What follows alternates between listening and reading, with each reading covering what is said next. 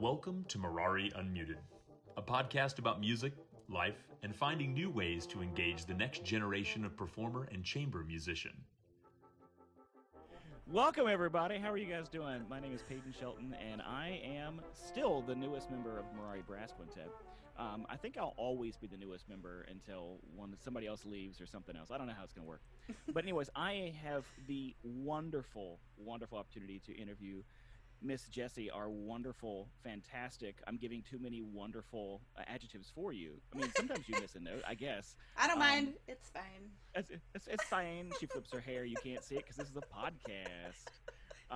But anyways, I have the opportunity to get to know, or help you get to know, our French horn player, Jessie. And so let's just get right down to it, okay? Let's do it. So what do you do away from the French horn, huh? The only thing you do is French horn, or do you do stuff away from that? How do you work this? Well, the good part is there's not a lot in my life that is outside of music, but I do have a lot in my life that is outside French horn. Oh yeah, I get it. When I originally started on the piano, my mom was a piano player and she was a teacher as well, so that's kind of where I started. Really? And yeah, and that kind of always stuck with me. And I took lessons for a while, and just it ended up. Actually, this is kind of neat because I quit because I didn't like my original teacher.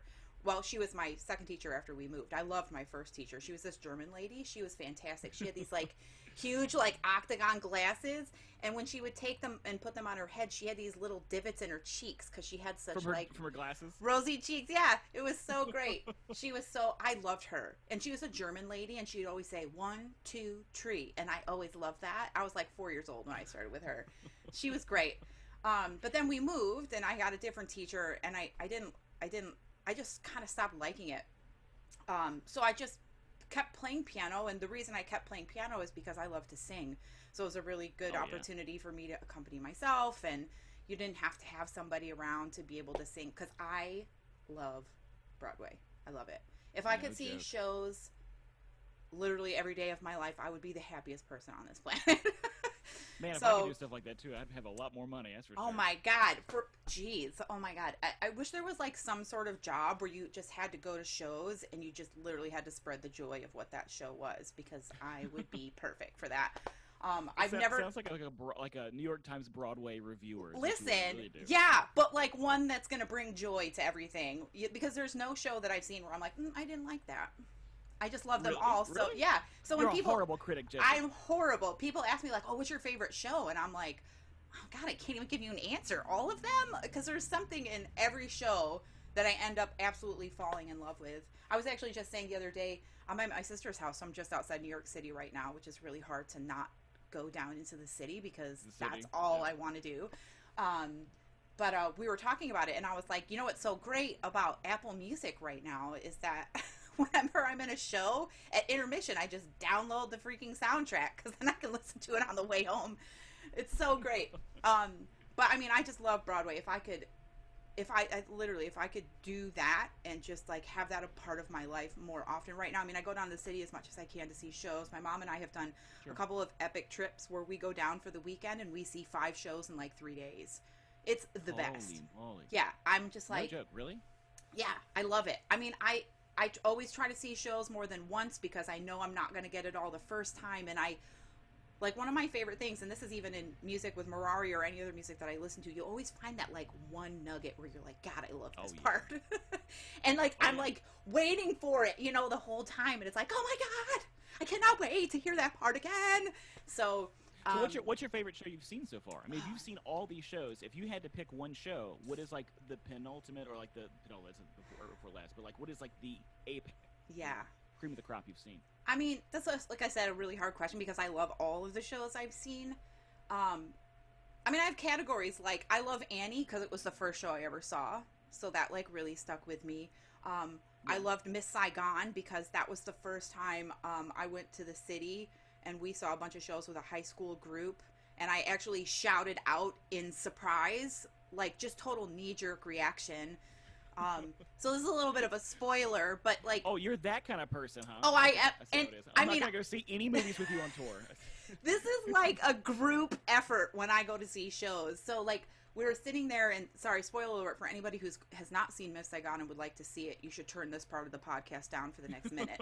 But I went to see the show, and it was the part where Kim finally gets to Chris after all of this time, and he obviously didn't know that she had a baby, which was their baby, and so he's like, oh, I'm married now, and she's like, oh my God, and so finally introduces her son, and she's like, basically you can see like, what am I going to do now? He's married, like I don't know what to do. And so she's like, can you excuse me? And she goes off like throughout a back door, and this huge gunshot happens because she shoots herself. And it totally, like, I was not expecting that at all, because I saw it the first week it opened. So, like, there wasn't a lot, like, you know, nobody really knew the whole story, whatever. And so knee-jerk reaction was like, what the hell just happened? Like, I just yelled it. And there are obviously a lot of other people that were like, oh, you know, like this collective gasp, you know. And, of course, my mom was like, what are you doing? Stop talking. But I almost couldn't, like, I get that so into shows. And I mean, I really, obviously, I want to be respectful, and I learned to, like, okay, hold it in, you know. But I mean, I love that part of it because it was so much of a surprise. I had no idea. But I would say that if I had to pick one that I was just, like, wrecked after, just, like, the whole experience, it was Next to Normal. I have no idea what that is. Oh my God! Well, my wife does, but I have no clue what you're talking about. It started out as like kind of a shorter engagement, and then it did really well. So it was on Broadway a little bit longer. And my friend Emily Wong, who's also a horn player, she was like, "There's a lottery for this, so like we should go and see." So we got front row tickets for $25, and I'm telling you, within the first 20 minutes, I was freaking ugly crying. Like, and I'm sitting in the front row, so like I'm really close to them, so I'm like, they can totally see you, right? So I'm just like, I'm holding my hands on my face, like wiping the tears away, because I didn't want to be like ridiculous. And there's one part of this show, you're like in the front like a car, just going. That's exactly what was happening. Oh my God, it was so funny. But the best part was there was this really, like, I mean, like I said, I was exhausted after that show. Like, we got to intermission and I'm like hysterical, and Emily looks at me and she's like, oh my God, are you gonna be okay? And I was like, I don't even know. I don't know. Like, I think I need like 45 seconds to figure it out.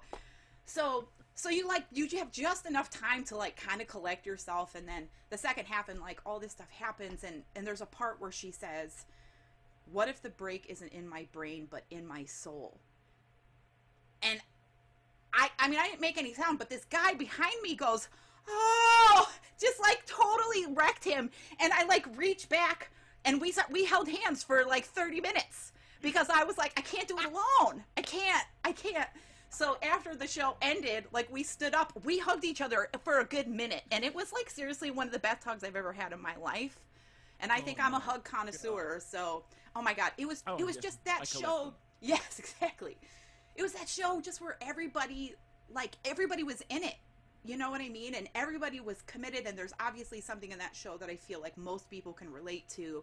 And that's what I love, that feeling of like, and that's why I like playing music, especially in a chamber group, is just you feel that collective energy where you're experiencing this all together.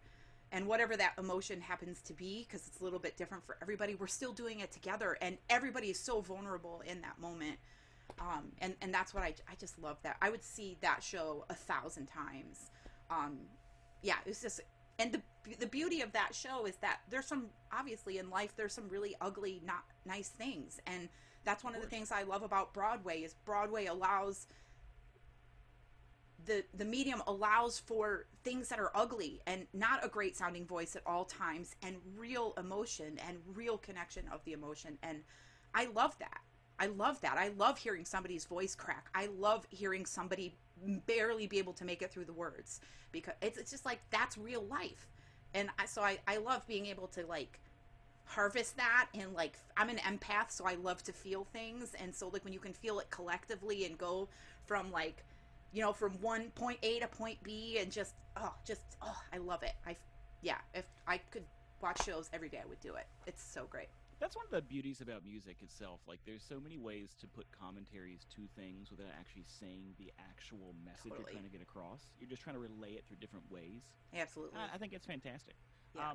Well, you did mention something earlier I want to ask you. So you mentioned your mom and how, and you guys go see shows all the time or you make these big trips. Yeah. What does your mom do, and how did you get to teaching French horn in college? Like, what do your parents do? Did you have any musical stuff growing up? I did. My parents were both pretty good amateur musicians. My dad sang and played piano. My mom played piano. She also sang a little bit. My mom, actually, this was hilarious. I did not find this out. I went and auditioned at Crane School of Music. That's where I did my undergraduate. And when my dad took me because my mom was like, I'm way too nervous. I'm not going to go with you because I'm going to make it worse for you. So when we came back, my mom told me that she auditioned at Crane for undergrad. And I was like, what? I had no idea. I mean, I knew that she liked piano and she loved music, but I didn't know it was, enough where she was like thinking about it as a career. And I was like, well, you obviously didn't go, because I knew she went to another school. And she was like, yeah, I just realized, I think during that audition and doing all of the stuff, talking to people, they just didn't want to practice that much. And I was like, oh, okay. Yeah, so she's always loved music. That's where I got my love of Broadway. I feel like my mom and I are kind of connected in that, because she went to go see a Barry Manilow concert when she was like 7 months pregnant with me. And she said I kicked in time for the entire 2.5-hour concert. So I have this like soft spot in my heart for Barry Manilow too. I love it. It's so weird when the song, I drive with my mom, and of course she has the CD, so like she plays it, and I can sing all the words, and I'm like, why do I still know these? I haven't listened to this in forever, but I think it was like osmosis came in through the womb. Barry Manilow turned you into a musician. Exactly. So, we always had music in the house. Like, I honestly can't remember a time in my life where I wanted to be anything other than, like, I just knew music was my calling. So I feel really lucky for that I just knew right away that was what I was going to do. Singing, playing instruments. I love musical theater, obviously. My mom loved musical theater, so we'd been seeing shows since I was little and going to New York and do all that kind of stuff. I was pretty active, obviously, in high school in musicals. I was in MAME, which was really, really fun, and Oliver. I love doing it so much. And then I picked up horn because I went to go see E.T. when that came out. That really ages me, I think, a little bit. But oh, yeah. Yes. So I went to go see... That came out in the 80s, so she now, went to see it in theaters. I was born in the late 80s. So. Granted, I was single digits when it came out. So there's that. But anyway, went to go see the show, and I mean, the soundtrack. It's freaking fantastic, and it's just, it's Sean Williams, so it's really great brass, and I just remember crying all the way home saying, I have to play the French horn. And so ultimately, that's what I ended up doing, and I was really lucky. I had a really great teacher my first year, and I loved him. He ended up being my teacher in high school as well, and he actually played at my wedding, which was really fun. So I think I always knew it was going to be in music, so it's kind of anticlimactic that way, but and then, like I said, it was just, we had a lot of music in the home, different kinds of music. My parents were really avid classical music listeners, so we would always go hear concerts. In fact, I was really, really lucky that when I was in middle school, I got to go see the Buffalo Philharmonic play Appalachian Spring, and Aaron Copland was conducting it. What? Yeah. And I was Holy like, crap. Yeah, it was one of my favorite pieces. And it was funny, in that moment, I was like, oh my God, I was like, I don't know if I could ever play an orchestra. And I was talking to my friends, and they were like, why? And I was like, could you follow what he was doing? Like, I had no idea. I mean, Copland wasn't necessarily known for clarity. He was much more of a, like, musician and kind of phrasing and all that kind of stuff. So I was just like, oh my God, I'm never going to be able to follow a conductor. But it was, I love that piece to this day. Like, I can't listen to it without tearing up. It's so great. So anyway, and I had a lot of, like, my music teachers. Muriel Ely, she was my choir teacher. Like, she just really pushed me. And Lee Brasino, who was my horn teacher that started with me and ended up finishing me off in high school, they were just great teachers and super supportive and really pushed me and really made me, there was a sense of confidence that I feel like I had. Just like, yeah, I can do this. Like, and if I can't do it, I can figure it out, which was like, I really credit a lot of that to them. But yeah, it kind of went on from there. I always thought that I was going to be a high school band teacher, and I taught 1 year of middle school choir after I graduated, and I was like, nope. You're like, nope. This is the puberty I don't want to do. I don't want to do this puberty. So I always joke that I love teaching college because I love the second puberty, which is when people are trying to figure out emotionally, like, who am I? And I love that process. I don't necessarily love the initial puberty. So bless you, all of my fellow middle school teachers. We love you, music educators. Thank you for hanging in. You are stronger than I. Exactly. So I mean, it seems like the way you're talking, it seems like you've had like so many pivotal moments throughout your life that kind of made sure that you stayed on track with music, and you had this guiding light pulling you towards you where you are now. mm-hmm. I mean, it kind of seems redundant to even ask, but like, is there one defining moment that, like, in your entire career, your trajectory, that was just like, boom, yes, that's 100% it? Because it almost seems like everything is pulling you that direction. But do you remember like these giant timestamps or these checkpoints where, like, yes? Yeah, for sure. I mean, I think that's a really interesting question, because I had everything pulling me, but I mean, I had some real hard times in music. A lot of my teachers were like, you know, you're never really going to be good enough to be a player, and I don't think that you'll ever be able to like teach collegiately. So I didn't get a lot of support from a lot of my teachers that way, or I didn't feel that support that way until I started studying with Jeff Nelson when I was doing my, I had done a doctorate and they hired Jeff, and so I stayed so I could do a performer diploma because I really wanted to study with Jeff. And awesome. Yeah, the program at IU is pretty academic, so I was like, oh, now I can actually learn to play my instrument and have time to do that. So that was that. I think studying with him, and I think the moment that was most pivotal for me, and I recently just talked about this because we just did a virtual Fearless seminar a couple weeks ago.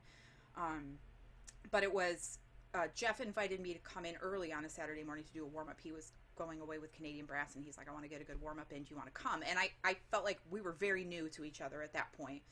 And I was like, I didn't feel like I could say no, but he wanted to go in at 7. And I was just like, I go in at like 6:30 every day. And I was like, I just want this one day to sleep in. So of course I said yes anyway. And so we're playing, and my fingers were coming really far off my valves. And Jeff was like, hey, like, you might want to watch your fingers because we're coming really far off. You think it's like maybe messing up your timing a little bit. And I was like, you know, okay. Like, I was like, okay, you know, whatever. And I, of course, kept doing it. And he finally looks at me and he's like, no, really. Like, you might want to check that out.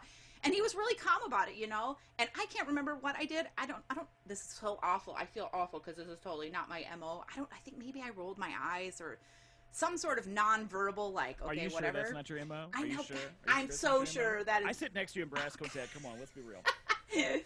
Oh my God. It was, I'm almost embarrassed that I did that now, but Jeff just like, in Jeff Wade, because Jeff never yells, Jeff never gets like, you know, he gets intense, but he certainly doesn't get angry. And he just like ripped in like up one side, down the other. And he's like, listen, if you want to be mediocre, you can do it on your own time, but you're not going to do it on my time. And just like really laid into me. And so like I went home and I was really mad. And when I get really mad, I clean. So I'm like vacuuming. Right. I mean, I was vacuuming. I was like whacking it into like the wall. I mean, it was like Joanna Gaines that house. You just ripped it to nothing and put shiplap up. Yeah, I think it was more like I Hulk cleaned my house. I mean, I was just like a beast with that vacuum cleaner. So I finally stopped, and and this is the thing is, I know this is such a pivotal moment because I can remember what my apartment looked like. I can remember what I was wearing. I remember what it was like, what the temperature was like outside. I mean, everything about that moment I remember. And I remember thinking to myself, because I was in a really rough spot. You know, I graduated with my doctorate. I still didn't have a job. And I was like starting to like, felt like my confidence was eroding because I didn't believe in myself. Because I'm like, how do I not have a job when I like worked my ass off to do this, all this stuff, you know, whatever. And I stopped and I was like, the reason I'm so unhappy is because of choices I've made. And I have apparently made really bad choices. And I just like fell apart. And later that day, Jeff came over because I was driving him up to the airport. And I always knew Jeff pulled up because I could hear him playing Defy Gravity from his car inside my house, which I loved. And I was really mad at him, you know what I mean? Like, initially, I'm like, who does he doesn't even know me. And he's, like, ripping into me, like, you know, whatever. So that's kind of was the impetus because I was so upset and whatever. So I go out in the car, and he's like, you know, he's a normal, happy self. And he's like, how's your day? And I was like, well, I think you know the answer to that. And he's like, do I? And it just was like... It didn't bother him. Yeah, it was just in that moment where it was like, that Jeff lives, eats, breathes it. Just like, this is about growth, this is about learning. You don't have to be embarrassed, you don't have to be ashamed. Sometimes we make bad choices on how we respond, and I had to just like really, it was that moment where I was like, I am on board for this fearless stuff, and I am on board for getting my crap back together and just making better choices, diving into what I can control. And, you know, as soon as I did that, within, you know, a year after that, within 6 weeks of studying with Jeff, I won my first professional playing gig, and then I was teaching all over the place, and within a year of that, I got 2 teaching jobs back to back. So that was the moment and it was because of Jeff. I mean, and I actually, when I was interviewing Stephanie, we talked about this, where she was talking about how pivotal her relationship was with John Stevens, her teacher. And I mean, I'm so thankful for that. And it was so serendipitous how that happened. You know, I was working in the admissions office, and I wasn't supposed to be there that day, but I was like, hey, I got a couple hours. I know you're busy. I can come in and help. And they were like, yeah, we need a TA. And I was like, well, I'm doing a performer diploma. Am I eligible? And the person who was head was like, well, no, because you already had one. And I was like, no, I didn't. And she was like, oh, she's like, well, we don't have one. Let me call the brass guys. And they were like, yep, you can do it. So it was just like, just this real like, if I hadn't been there that day and I only was like, oh, I know you're busy. You know what I mean? It was just a serendipitous start to our relationship, which I'm obviously still really close with him. And he's a real pivotal part in, I think, really helping me. You know, the business can be hard, and although you may feel like you're on top of the world one minute, the next minute you can really talk yourself into being in the worst place you've ever been in. So, and he's just always been a supporter, and so that was the moment, I think, when that was the first time I think I had a teacher that really cared about me. That's beautiful. Yeah. Well, I mean, I want to take this time to thank the Indiana Horn Studio for sponsoring our podcast today. Yeah. Checks can be made out to Merari Brass, send them to Jesse. Our Patreon. Oh, no, God. So that's beautiful, and it kind of makes like the other 2 questions like lumped together, because I had 2 other questions for you. It's like, obviously, what are you most proud of, and what's the most meaningful piece of advice you ever received? And it almost seems like all of these last 3 questions, technically, with the most pivotal moment or formative moment that you had, lump into almost one moment in time, or even like one small chunk of time. Where it's your interaction with Jeff and how it structures you to push yourself forward and keep inspiring yourself to do music.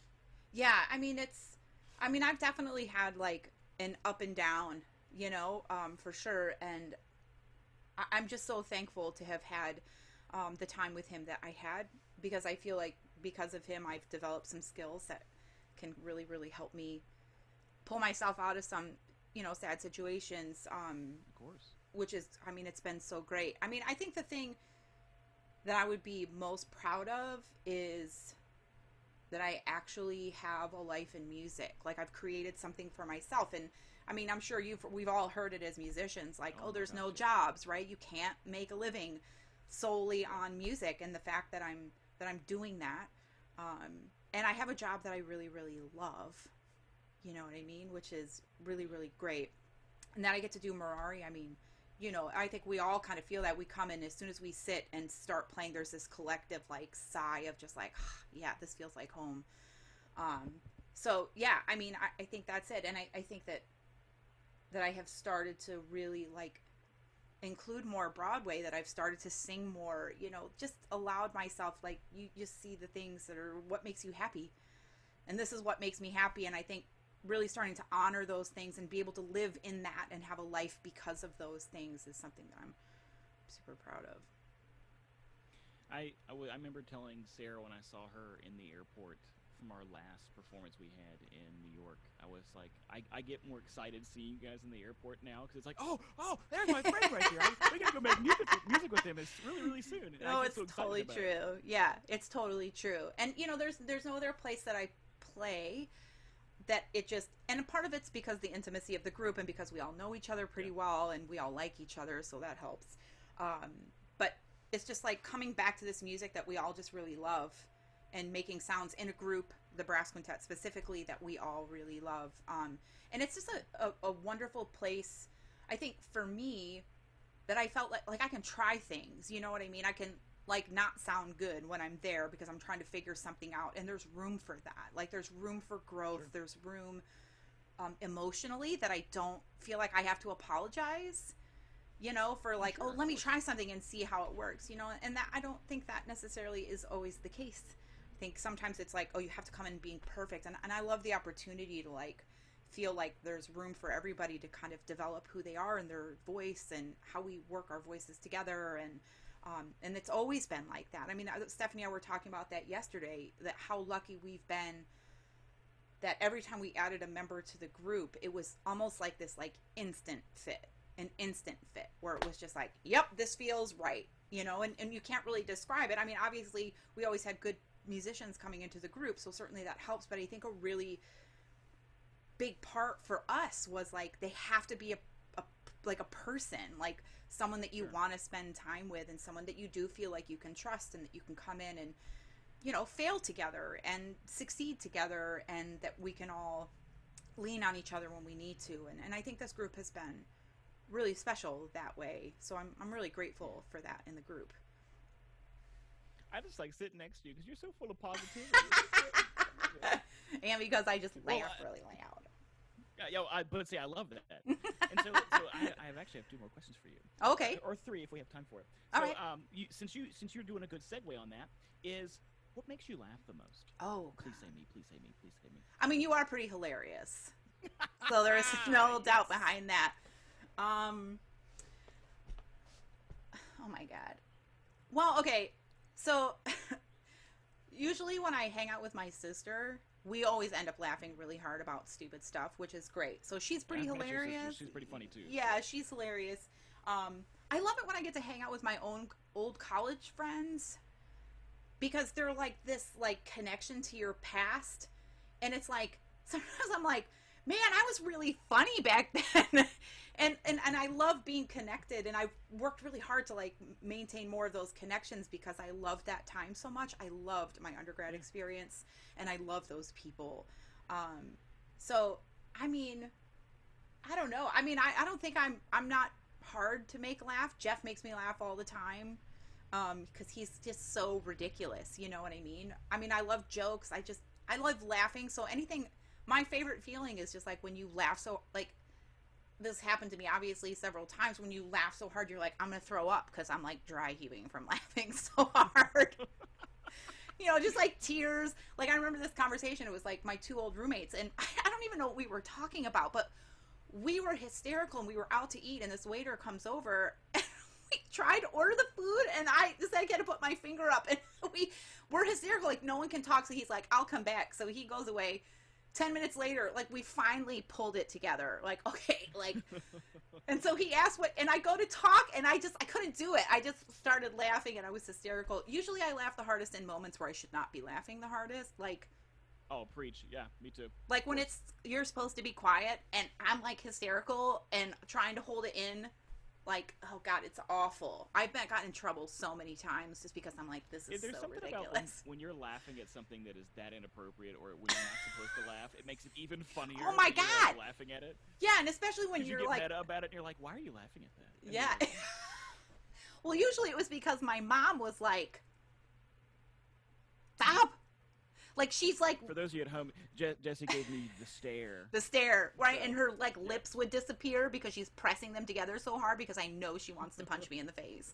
But it's just like, and then it makes it worse, and you know you're going to get in more trouble, but you can't. I couldn't. Usually when I get going, it's really, really hard for me to stop. So I feel that. yeah. I feel that. And you're welcome for all the times that I get you going. Exactly. You know, Oh my God, I love the it. entire thing. I can't wait.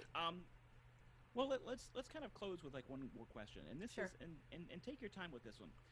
But obviously, what is you've gotten so many good things from the teachers you've had, but I want to ask you, like, what is the most meaningful piece of advice that not you've gotten from someone else? It could be. What is the most meaningful piece of advice for someone who's potentially listening to this podcast that wants to pursue your job, or not take your job away, of course, but like to do something that you're doing? What is something that you've discovered along your path that you could give to that person that might help them achieve their dream in the same way you're doing yours? I mean, I think it was kind of a culmination of like what I'd heard from people, and then when I finally like internalized all that and like really thought through it, it basically was, no matter how many times somebody tells you you can't do it, ultimately it's up to you. I mean, all of my teachers before Jeff told me to some degree about something that I was not good enough. And I think I really started to internalize that. And that's where that moment was really, really hard for me when I first started working with Jeff, because I was just like, you know, it was almost like a last ditch effort, you know, like, okay, like this is the last chance really that I have to like figure this out. And I felt like, you know, I had this low spot where I was like, you know, maybe I just need to do something else. And I was going to Jeff's office to do some work on something, and a trumpet player, Joey Tartell, came in and he was like, there's some profanity here, but he was like, what's going on with you? You look like shit. And I was like, well, thanks. That makes me feel much better about myself.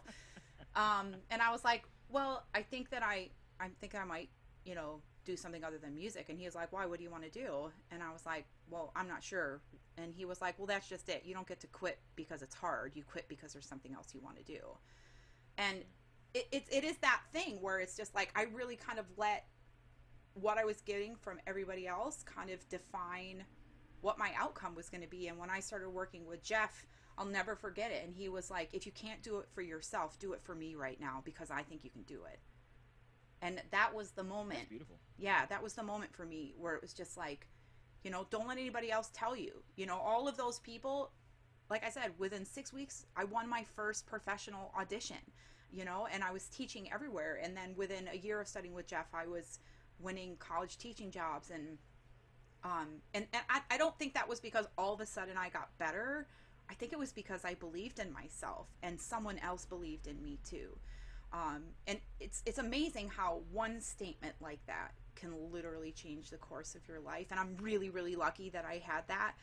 And it's something that's always stuck with me. So when I am in those hard moments, it's like, you know, no one else can, and that's why, like, it's my policy. I never tell students, like, maybe this isn't for you. You know, I'll say, listen, you might die before you get there because it's taking you this long because you're not committed to it. But I'm never going to tell you can't do it, because that's not up to me. That's up to you. And I think that's a really important part of this whole thing. If you want it and you are committed to doing it, I think most people can get it and do it. That's beautiful. Well, I'm totally stealing that, so. Yay. Well, it has come to that time that we have to end our conversation. But with that being said, I want to make sure that everyone knows at home. Make sure you stay safe, keep practicing, and as always, Jesse, what do we say? Stay unmuted. That's right. Bye, folks. Bye.